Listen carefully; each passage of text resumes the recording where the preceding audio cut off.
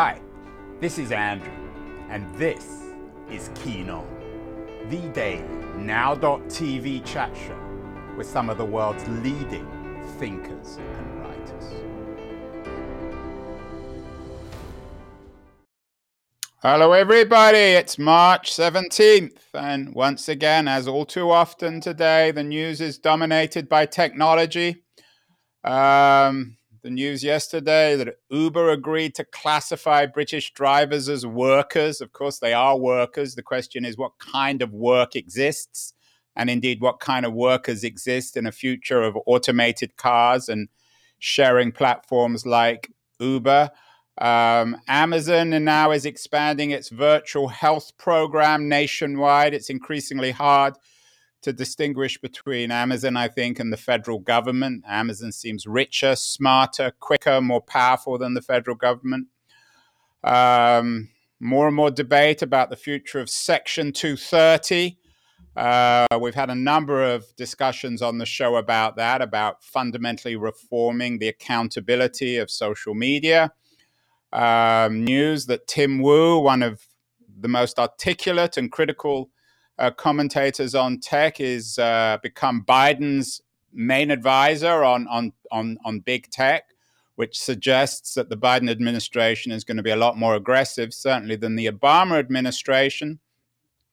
And even Congress is getting in the act. It's eyeing, apparently, antitrust changes. So all in all, it seems with big tech that we've created a monster that we can't control, and we are now finally coming to terms with that monster, which is appropriate because today I have the author of a new book called Monster on the show.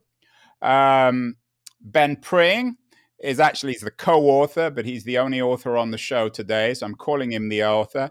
And the book is called Monster, a tough love letter on taming the machines that rule our jobs, lives, and future. So, Ben, you ask at the beginning of the book, have we created a monster with all this big tech? Have we? It kind of feels like that, doesn't it, Andrew? Yeah, I mean, those headlines you just put up just shows that tech is kind of running through every big issue, every fault line, every big kind of rhetorical, philosophical question we're asking in societies all around the world now. And, we start out from a position like many of your viewers, you yourself, as people who've worked in tech for a long period of time, many years. The first line of the book is, "We love technology." So we're not coming to bury technology, we're coming to praise it. But only the kind of most myopic or Pollyannish would say that there isn't, big issues in play here. There aren't big issues in play here. Only people with a very, very kind of one-track vested interest would deny the fact that there are, parts of this story that seem to be, the train is going off the track a little bit. And we're not calling out any one particular technology saying that's the monster. We're saying that the collision of a lot of these kind of technology trends of the last 10, 15, 20 years, which, on their own perhaps are quite benign. In this collision, they're beginning to produce more and more monstrous outcomes.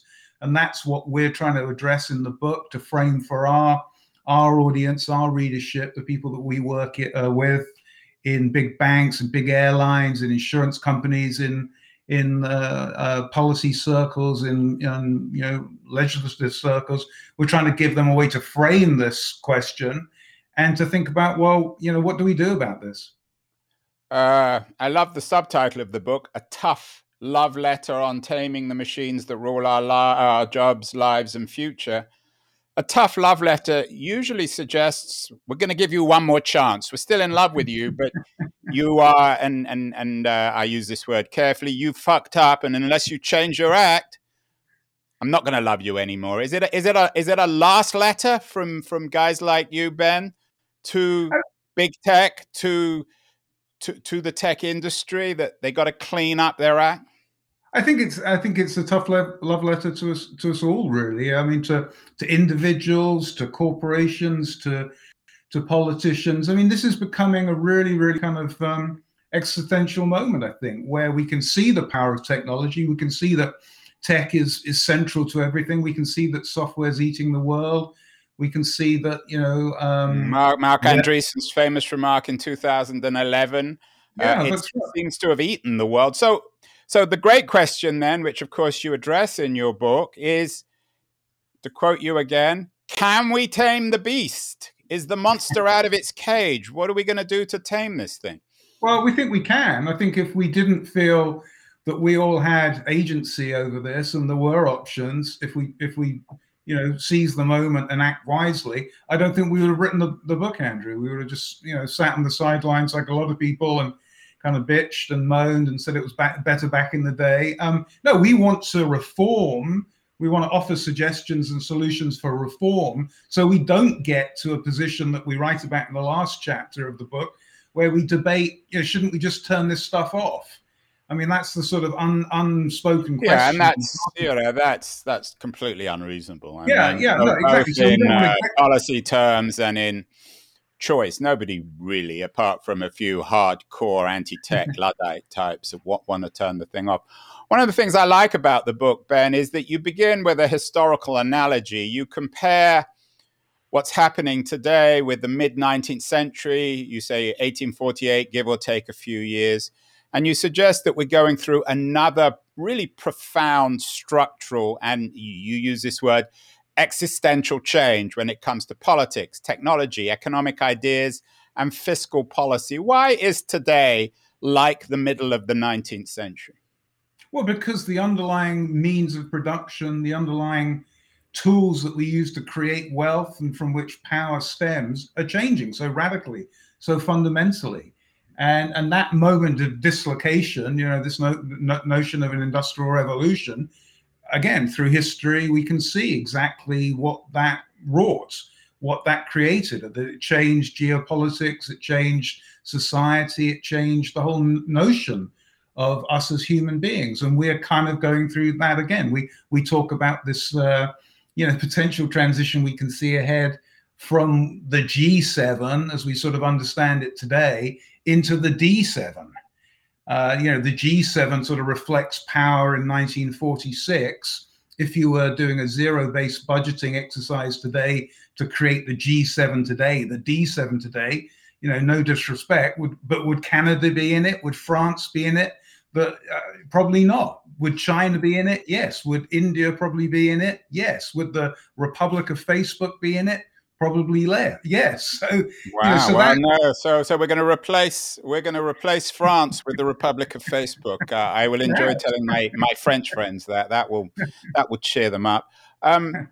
You also, and I'm curious to go back to this 19th century analogy, mid-19th century analogy, because of course today, in the early part of the 21st century, the consequences of the industrial world are still all around us.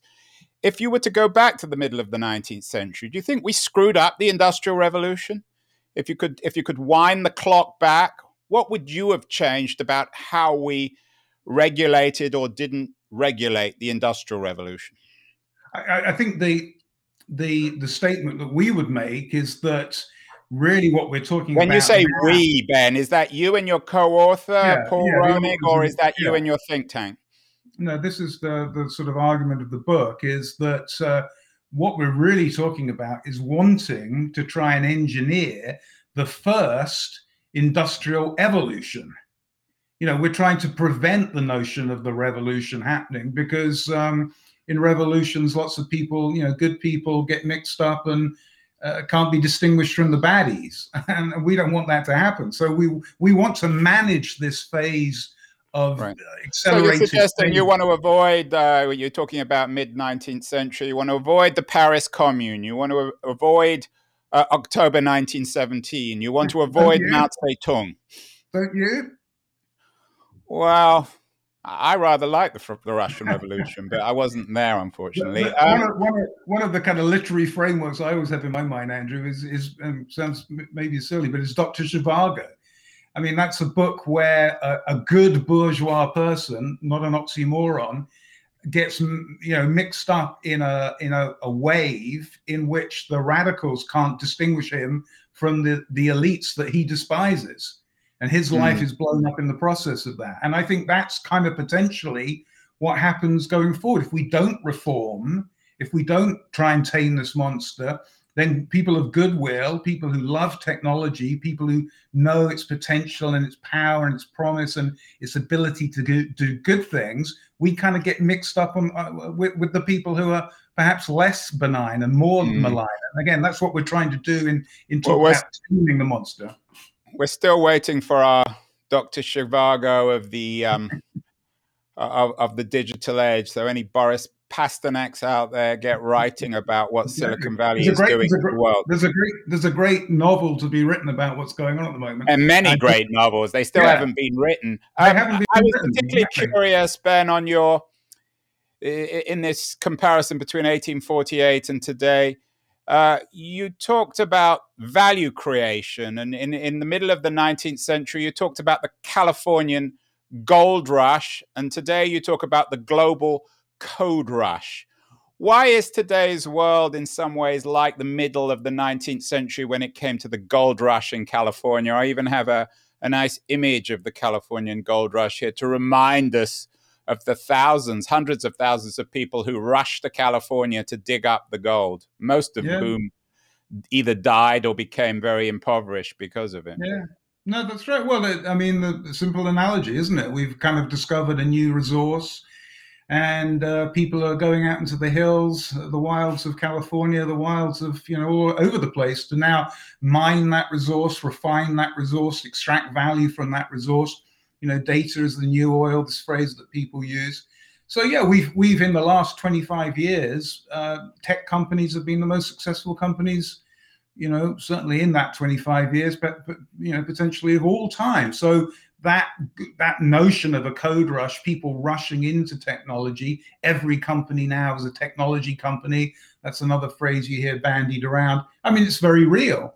And it's undeniable, as you said earlier on in some of the headlines you showed, that companies like Amazon are now as powerful as governments, more powerful than governments, full of, as you say, more smarter people, more motivated people. And so, again, that sort of notion of incredible disruption, that parallel with 1848, again, these are the stakes in play. I mean, these are the stakes are this big. That's what we're kind of grappling with. We're in the midst of history right now. Which is why you're on the show, Ben. Now, your day job, in addition to your co-authorship of Monster, is that you are the managing director of the Center for the Future of Work, which is a cognizant organization, imagining the future of work. How central is the future of work itself to this nightmarish world that you're warning us to avoid, to steer clear of? Well, the future of work has come a lot closer for a lot of people in the last year, hasn't it? People like you and I have been working from home remotely for many, many years, and we've kind of been living an online existence for many years. It feels very normal to us. But the rest of the world, a lot of the rest of the world sort of caught up in the last year. And a lot of those people are going through that kind of recalibration of what their work looks like, what their life looks like. And certainly there's going to be an element of kind of going back to the old model. But at the same time, I don't think the internet genie, the virtual kind of Zoom world genie is going back into the bottle fully.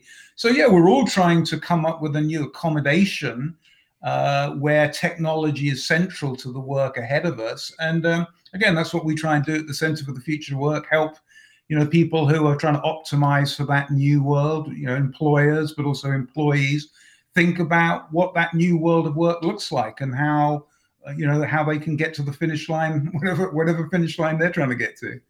What does the future of work look like? You just came out, your center came out with a really interesting white paper, 21 places of the future. So you're imagining the future. We had Roya Hakakian, the Iranian immigrant to America, on the show, who wrote A Beginner's Guide to America. She always describes now as the American future and suggests that the West is always the future. The West is always now. But it seems in your 21 places of the future that California and even Silicon Valley isn't central to the future of work. Is that fair?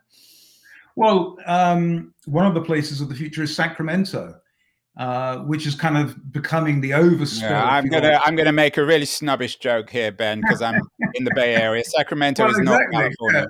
yeah. I mean, for people But, who, but yeah, but okay, so you've got Sacramento, but the rest of these 21 places of the future, Lagos, Nairobi, Kochi, Da Nang, Shenzhen, Songdo, the future has shifted eastward. Yesterday we had someone on the show who a historian writing about Francis Drake and his eastward attempt to make sense of the world. The world is shifting east again, yeah, 500 years after Drake. yeah, and there's a new wave of explorers. One of the places of the future is space.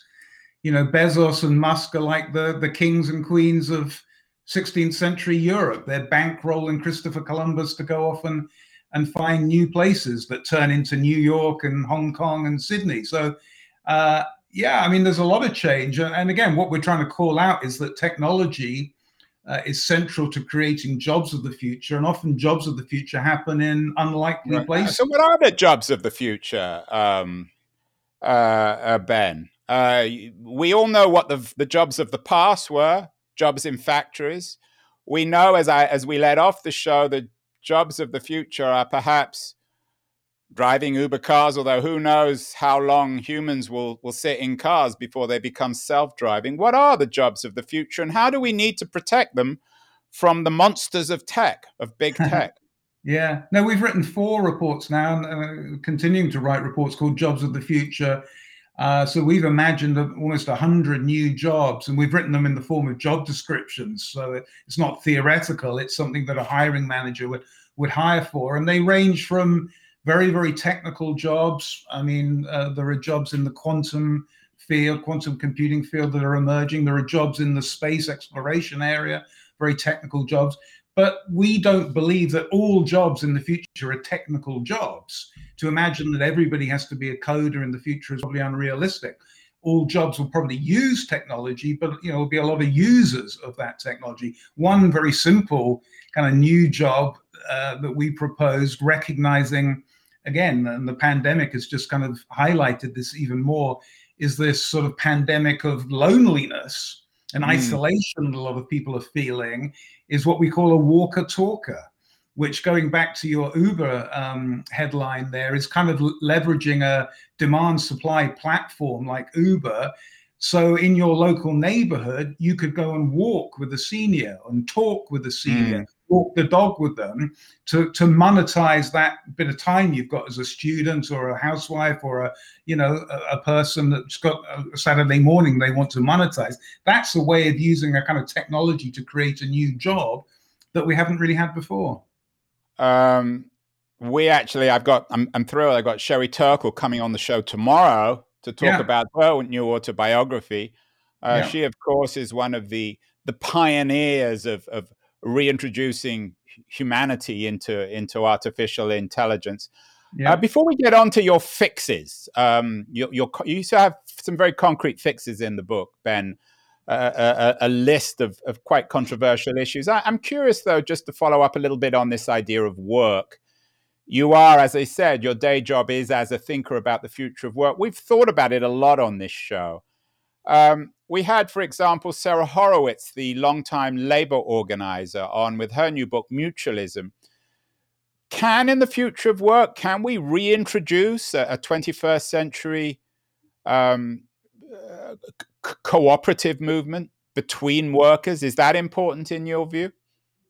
Absolutely. Yeah, no, it's a crucial element of this. Yeah, I mean, without getting political, and we are apolitical. Well, I want you to be political, Ben. We don't express political opinions in the book or in our work, but it's pretty clear, again, to any thinking person, that the balance, if you like, between capital and labor has wildly gone out of whack in the last 40, 50 years. I mean, again, that's a no-brainer to say that.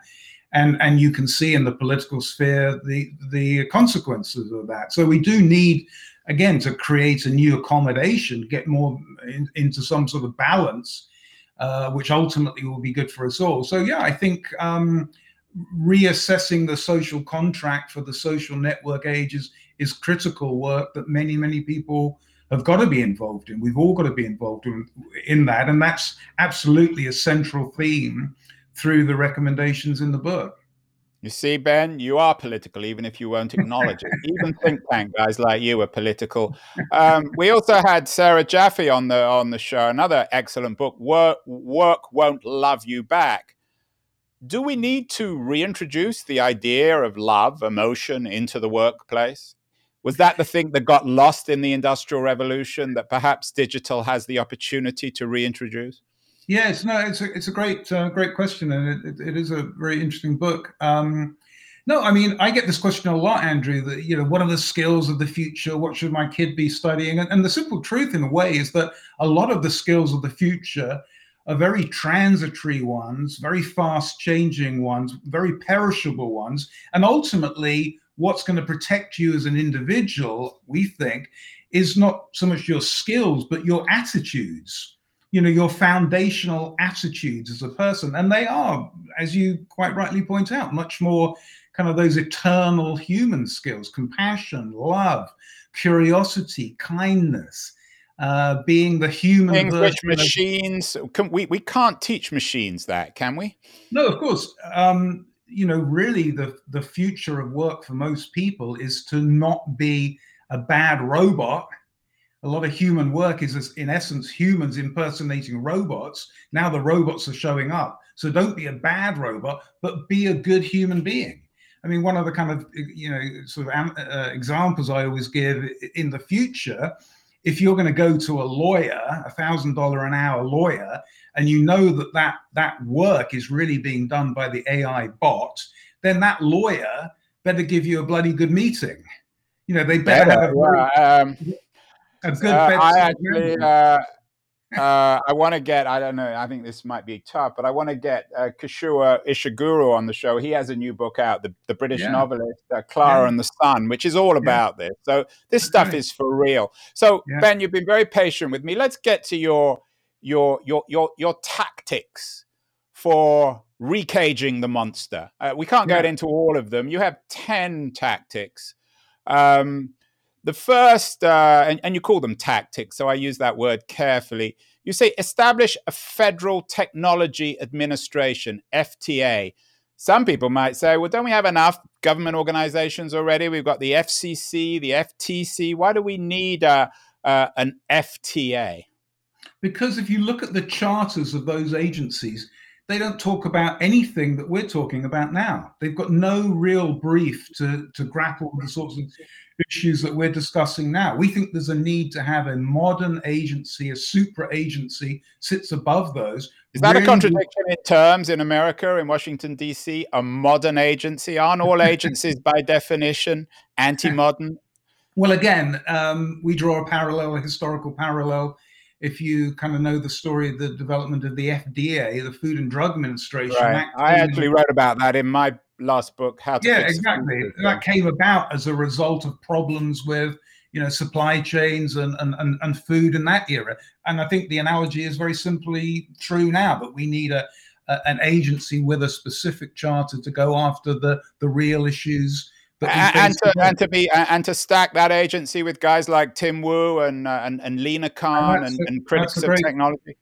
That's a great positive step forward. Will Eric Schmidt and Mark Zuckerberg be allowed to be represented on this committee too? Because otherwise they're going to become the bad guys, and we've just turned the whole thing on its head. Well, another proposal we have in the book is, if you're familiar with the way that nuclear power is managed and regulated. I mean, where we come from, Andrew, the UK Atomic Energy Authority, that's staffed by scientists, technicians, policy people, lawyers, and lay people, ordinary people. And we think, again, it takes a village. And one of the problems with tech in the last, sort of libertarian 25 years is we've let the tech people just get on with this without any of that kind of village collective management. We think there's a need to have something like a UK Atomic Energy Authority. We call it the USDA, the US Data Authority, to bring people again together, the tech people, the entrepreneurs. We don't want to stop that. That's fantastic. But we all recognize, we think, that we've got to have that more sort of cross-disciplinarian management of something that's too important to be now left to the techies alone. Or the anti-techies. Let's move on to a couple of your other suggestions. You want to repeal Section 230, which we had, I'm sure you know Larry Downs on the show. Larry says that without 230, there'll be no social media. And you want to establish a social media user license. Yep. Are you, and indeed in another suggestion, you want to make social media illegal for people under 18. Are you essentially trying to make social media illegal? Are you putting it out of business, trying? I don't think so. I mean, think about a car. Do we let a 13-year-old get behind the wheel of a car? Well, no, is that the equivalent? You make that argument in the book, Ben, but that's pretty controversial. You're suggesting that just as we don't let a 13-year-old behind the wheel of a car, we can't allow them on Facebook or Instagram. Imagine telling you got similar age kids to me. Imagine telling your kids that. You know they're going to get on it anyway, whether or not we allow them. I mean, and again, this is a motivation for writing this book, Andrew, and making that recommendation, because I've lived through this. You know, your kids, my kids, they've been the guinea pigs. We gave them phones when they were 12, 13. We kind of... Have their lives been completely ruined? Are they killing themselves quite literally because we've allowed them to drive these dangerous cars? Have they become alcoholics? I don't think they've been ruined necessarily, but we know what's going on if you're paying attention. Bullying, trolling, body dysmorphia. I think one of the underreported elements that's going on, I don't know whether you're picking up on this, is that there's it's leaking out more and more young people saying, I mean, we've been brought up in this, but we're trapped in the matrix. How do we get out of this? If you're familiar with, there's a pop group, the 1975, very popular with young people at the moment, Matt Healy, their singer, songwriter, very interesting guy. He's basically saying that young people want to get out of the matrix. And he's saying, in a way that young people have always rebelled against their parents' tastes, that a lot of young people are going to rebel against social media. So it sounds... I agree. It's something I've been...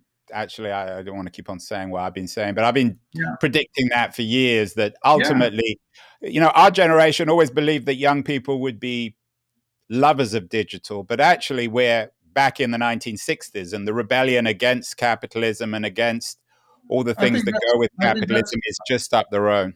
I think that's very likely. And again, we're not trying to ban social media. We want to stop this. We recognize it's useful, it's valuable, there's many good elements to it. But the notion that you give a young kid, this incredibly powerful technology, you don't, supervise it, you don't oversee it, you let them just get on with it. I think that's naive. I think we've been foolish to do that.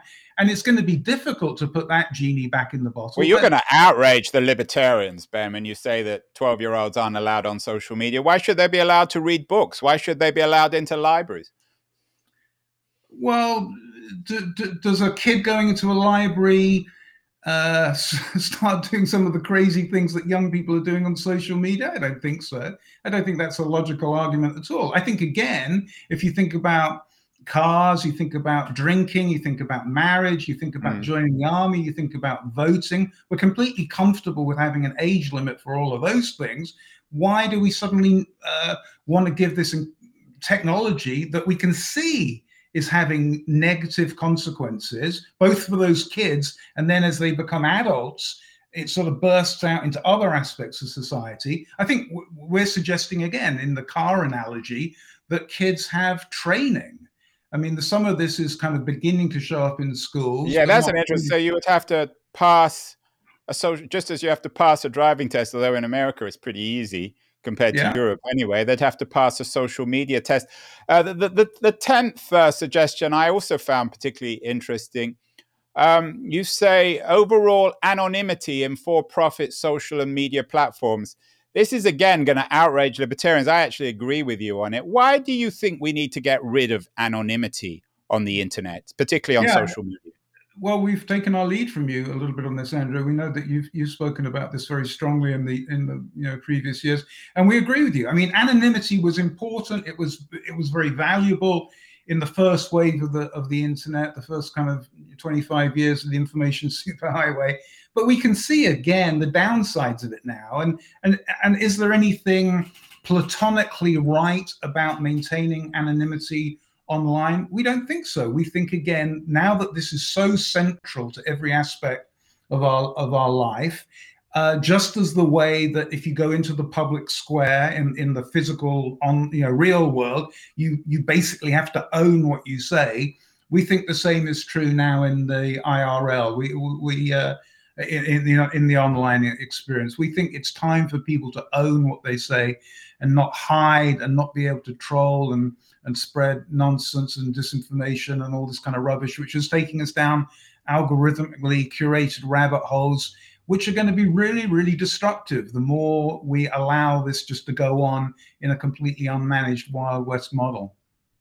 Well, it is a really tough letter from a tech insider, not a polemicist. This is from a traditional, I guess, a high-end tech consultant from a large, very reputable consultancy by Paul Roehrig and Ben Pring. Monster, a tough love letter on taming the machines that rule our jobs, lives, and future.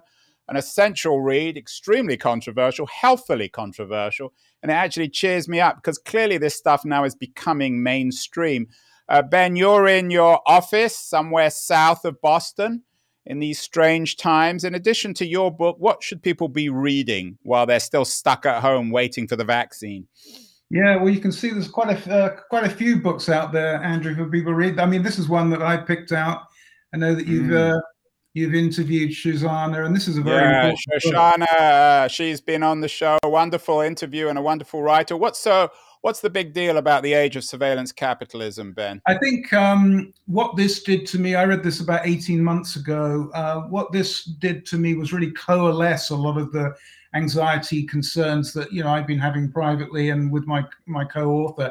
And I think that, to me, the most impactful element of it, and you'll remember this, Andrew, and anybody who has read it probably will remember it, is the historical kind of analogy she draws between the conquistadores showing up in South America and, in essence, monetizing something that the indigenous people didn't understand had any value. Land to them didn't have any value, and before they realized that it had value, the Europeans had sewn up all the land rights. And her analogy is that that's what's happened with our data.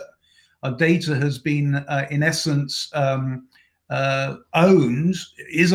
by tech companies before most people, and I think this is still true today, before most people fully really understand what's going on, what the new rules of the game are. And when I read that, it was a kind of light bulb moment for me, because I think that's true, and I think that's very, very impactful, and it's very, very central to us in this next chapter of taming this monster, of kind of trying to understand that and how do we deal with that. Yeah, it's fascinating. And I need to get you back on the show to talk about the land issue. As I said, we had a show yesterday about Drake. And when Drake sailed around the world, he was looking for treasure. He wasn't looking for land. And he could have owned all of California, and he chose not to. So I think you're absolutely right. And we're in this new transitional moment where something of completely different value is being monetized, as you say, made fortunes by a certain small group of people, and everybody else needs to catch up. So Ben Pring, the author of Monster, great book, great interview. Come back on the show. We'll talk more about 1848, 1948, and 2148. Thanks so much, Ben. Thanks, Andrew. Great talking to you.